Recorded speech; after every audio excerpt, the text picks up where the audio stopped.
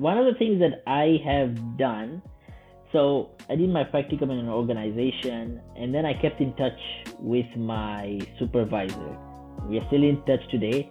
At least every once a year or once in 6 months, we have a chat. I send a nice holiday greeting card. I send a nice holiday greeting card to every boss I've worked for, right? To keep that connection going. And see, I'll tell you one thing. As much as we want to hustle, and it's our hard work that gets us to where we are, it's also that person taking a chance on you. That person saying, I'm trusting, he's going to do a good job. And that gives a lot of empathy and gratefulness. We should be grateful that this person chose me compared to 100 other candidates, right? And for that, I always keep my connections nice and warm. You're listening to the Public Health Insight Podcast, your go-to space for all things public health and global health. From the Sustainable Development Goals to the social determinants of health, as well as interesting dialogues about the diverse career opportunities that exist in these fields. Remember to subscribe to the podcast and leave us a rating on Apple Podcasts and Spotify so other people like you can benefit from our content. Before we move on, it is important to note that the views expressed in this podcast are our own and do not represent any of the organizations we work for or are affiliated with. My name is Gordon, and I'm joined by my dear friend Lashawn and our friend Dr. Sajjad Fazal. So, what are some entry-level jobs that people can search for? Are there specific job titles, keywords that people can be searching for to know what's out there that fits within the scope of a recent graduate? Dr. Fazal, let's start with you. Yeah, okay. And I think Lashawn will be able to give a more recent answer for that. So I would say research assistant, research associate, policy analyst, policy assistant. You could, depending on how much previous experience you had before your MPH, apply for coordinator jobs. If you have like a medical background, then you do your MPH, you could also do a specialist kind of job. Look at the number of experience, the number of years of experience. If it's around 2, 3, yeah, go for it, right? That's the type of job you want. On Indeed, you have a nice feature there. You can just write entry level, right? And then it filters out the jobs for you. But in terms of field, any field you can work, right? You could work as an assistant in any field or an associate in any field, and you grow from there, right? It's all about how you present yourself. And yeah, that's what I would say. Over to you, Lashawn. Totally agree with all those suggestions that you had. And I would also just check out different job forms, or like within your school's practicum positions, they might post specific job titles. And you could use that as well on your journey to find specific keywords, etc. And I have a whole digital marketing spiel I could go into, but I'll spare you from that. But in a nutshell, you could use like Google keywords to just help you find keywords that people are typing in, or key job terms you could help use. Let me tell you one thing I did when I was doing my MPH. I met with hiring managers from the different health units at various conferences, and I said to them, what public health jobs are most accessible for recent grads? They told me health promoter, so I tailored my whole practicum experience to get a job in health promotion.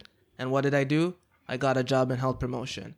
But before you even do that, one thing I did before I even accepted entry into my Master of Public Health program is I asked a career coordinator to send me a spreadsheet of all the job titles for public health positions, and I indexed them, and whenever I search, I type those names in. But where do you search? Is Google the only place to search? Lashawn, what are some of those places that you go? What are the best platforms to use when you're in the process of job searching?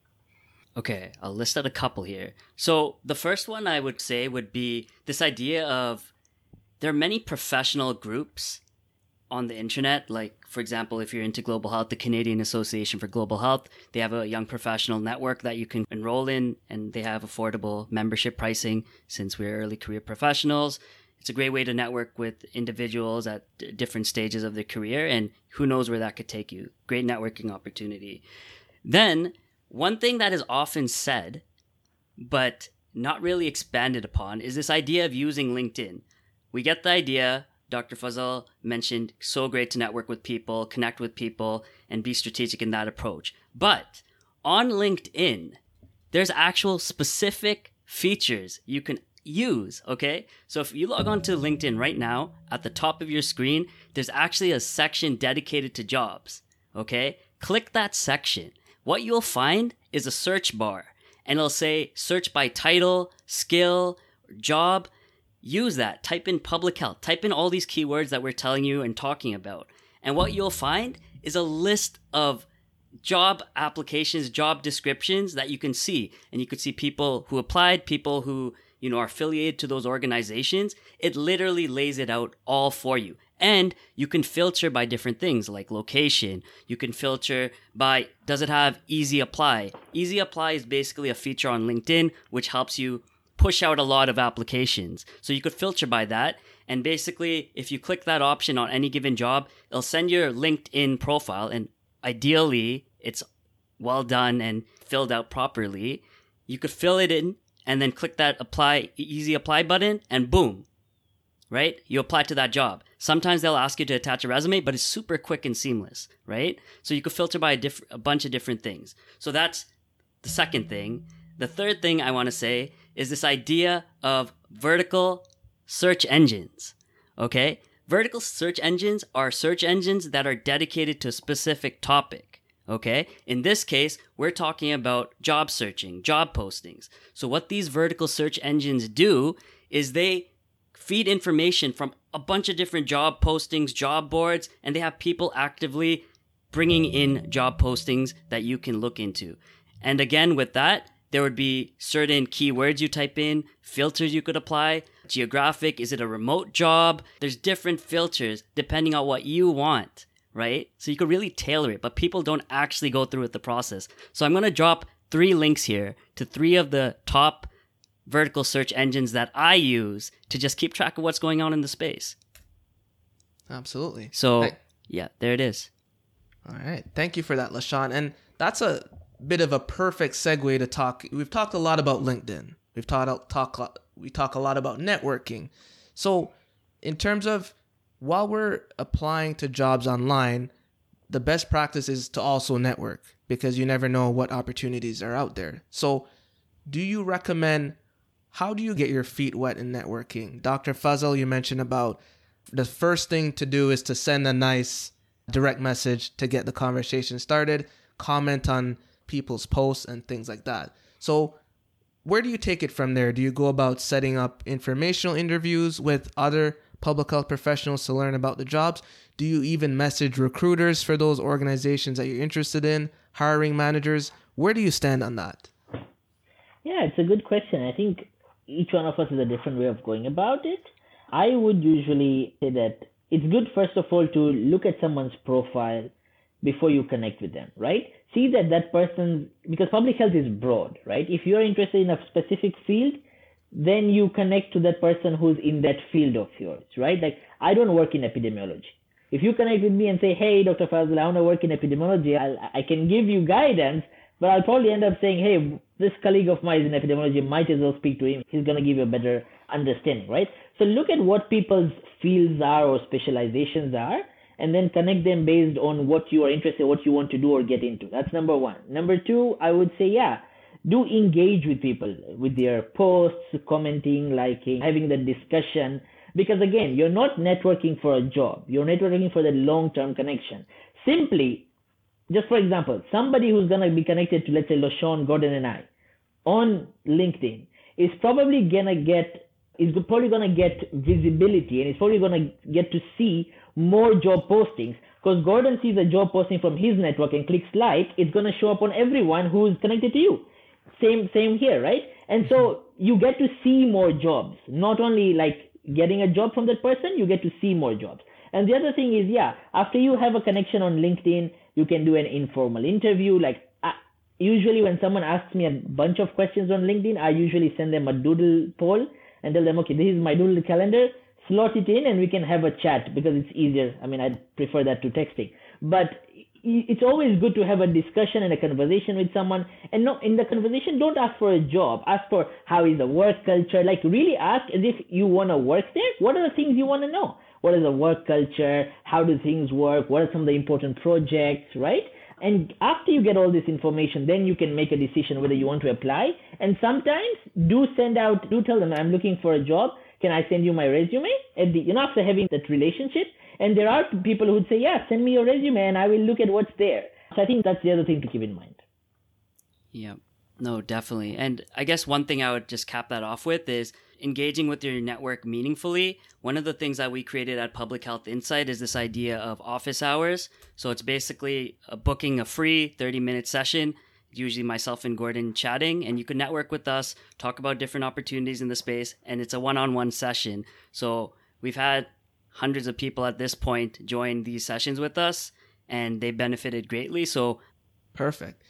In doing this for a while, LaShawn, office hours, talking to students, one of the things we often learn is that when people hear the term networking, they think of cold calls, people that you've never met before. But what about networking in a place that you're already working at? So there's an organization that you're doing your practicum, you're doing your internship, co-op, volunteer, you're already doing it there. How do you go about networking within that organization to find out about job opportunities that exist? LaShawn, you can start. yeah, no, I love that question, and it's You might have quite a done lot. something And like that. yeah, no, exactly. It's exactly what I did. And coming out of a practicum position after my master's, or like while in it, I was starting to talk to people within the organization. I had my supervisor. I actively asked my supervisor, who do you recommend that I talk to gain more information about the field or specific types of job? In that sense, your supervisor, you have one-on-one conversations. They ideally want the best for you. So they're willing to connect you with people. They're not a cold contact. They're a warm contact, right? So then that helps facilitate the next conversation. And that could lead to something else, right? And with that in mind, at least for myself, I've always thought about how I can add value to different people's workflow or the things that they're doing through project management, through digital marketing, or through our podcast that we have. A lot of public health and global health organizations love public health and global health, obviously. They have different messages, services that they have.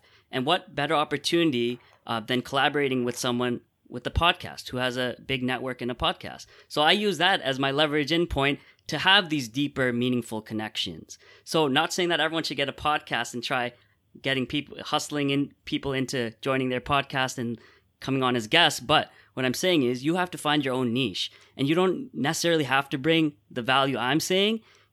As long as it's a warm connection and you're open to having that conversation, people will appreciate that, right? And don't ask for a job, like Dr. Fuzzle said. Over to you, Dr. I think you're Fuzzle. right, LaShawn. Yeah, one of the things that I have done, so I did my practicum in an organization, and then I kept in touch with my supervisor. We are still in touch today. At least every once a year or once in 6 months, we have a chat. I send a nice holiday greeting card. I send a nice holiday greeting card to every boss I've worked for, right? To keep that connection going. And see, I'll tell you one thing. As much as we want to hustle, and it's our hard work that gets us to where we are, it's also that person taking a chance on you. That person saying, I'm trusting, he's going to do a good job.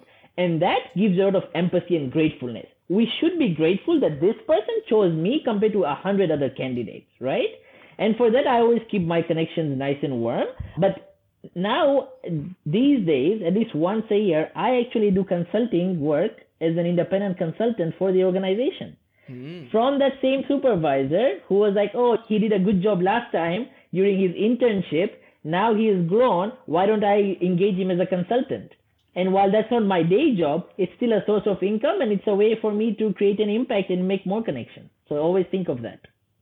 Fantastic. Never, ever discard your networks. And I think all three of us can attest to the fact that places we moved on from years ago, we're still benefiting from maintaining those connections. So it's invaluable to maintain those. So as we're winding down here, we had some questions about some folks have broken through those barriers. Some folks have applied to those 2 to 3 year experience jobs. Some folks have made it to the interview stage. So what advice would you have to someone who has been getting interviews but not receiving any job offers? And LaShawn, I can let you start with that one. Yeah, I'll go quickly. I mean, I think it's a great step that you're getting your interviews. Like, clearly your cover letter, your resume seems to be working relatively well. Now, maybe it's time to think about how you can improve your interviewing skills. And maybe it's the type of questions you're asking. Maybe it's the enthusiasm level that you have. I've interviewed several people who just don't seem passionate about it. It's like they're here as a chore. much rather have someone who's passionate and is visibly like really engaged and wants to genuinely know more, not someone who necessarily asks a question like, how long do I have to work every day? Is like, like those are not the best questions to ask if you're super passionate and dedicated. It is something to ask in the future going forward maybe, but not at that specific moment. So just have a little reflection session. There's a lot of YouTubers online that offer, career advice, interview advice, like Richard McMunn, Gordon's favorite. So there's a lot of resources out there to help you nail down that interview part.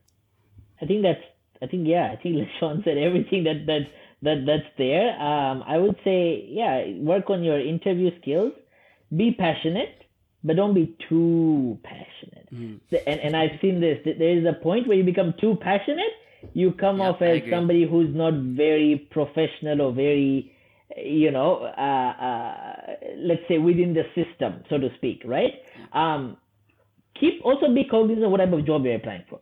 If you're applying for governmental positions, then there is a level of patience that's required. You're not going to get a policy go up through and get implemented within 6 months. That's not how government works, right?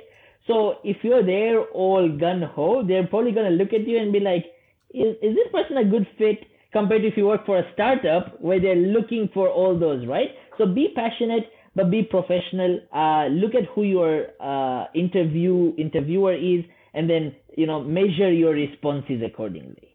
Absolutely. And just real quickly, a lot of times people don't understand the job. So I think we all can attest to being part of even conducting interviews that you often wonder, wait, am I in the wrong? The person actually doesn't understand the job. So the job posting is there for a reason. It details what you're expected to do on the job. If you're getting interviews but not getting the offers, perhaps you communicate in writing that you're the best candidate, but when you come to the verbal communication part, you're not able to articulate why your skills can achieve whatever objectives are on the job posting. So that's something that you might have to work on articulating. Now, I just want to add one thing, Gordon, that people shouldn't feel discouraged though. Because sometimes you apply for a job, there's already an internal candidate waiting for it. Absolutely. So just want to put that out there, like don't be discouraged. You do your best, improve yourself, and you'll get there. Not every job was meant for you. There's already an internal candidate, but they just have to go through the process. All right. The last question we have here is around salary negotiation. One of the most cringeworthy things for people, one of the most uncomfortable things for people to do. Is there a right way to go about salary negotiations, Dr. Fazal? So, I would say there are multiple ways to work on this. First of all, you should have a figure in mind. You should have a range in mind. Before you even applied for the job, right? You should have a range in mind that this is what I'm expecting. Then you go, you finish your interview process, they're happy, they give you an offer. Look at the offer and see whether it is within your range. Are you happy with it, right?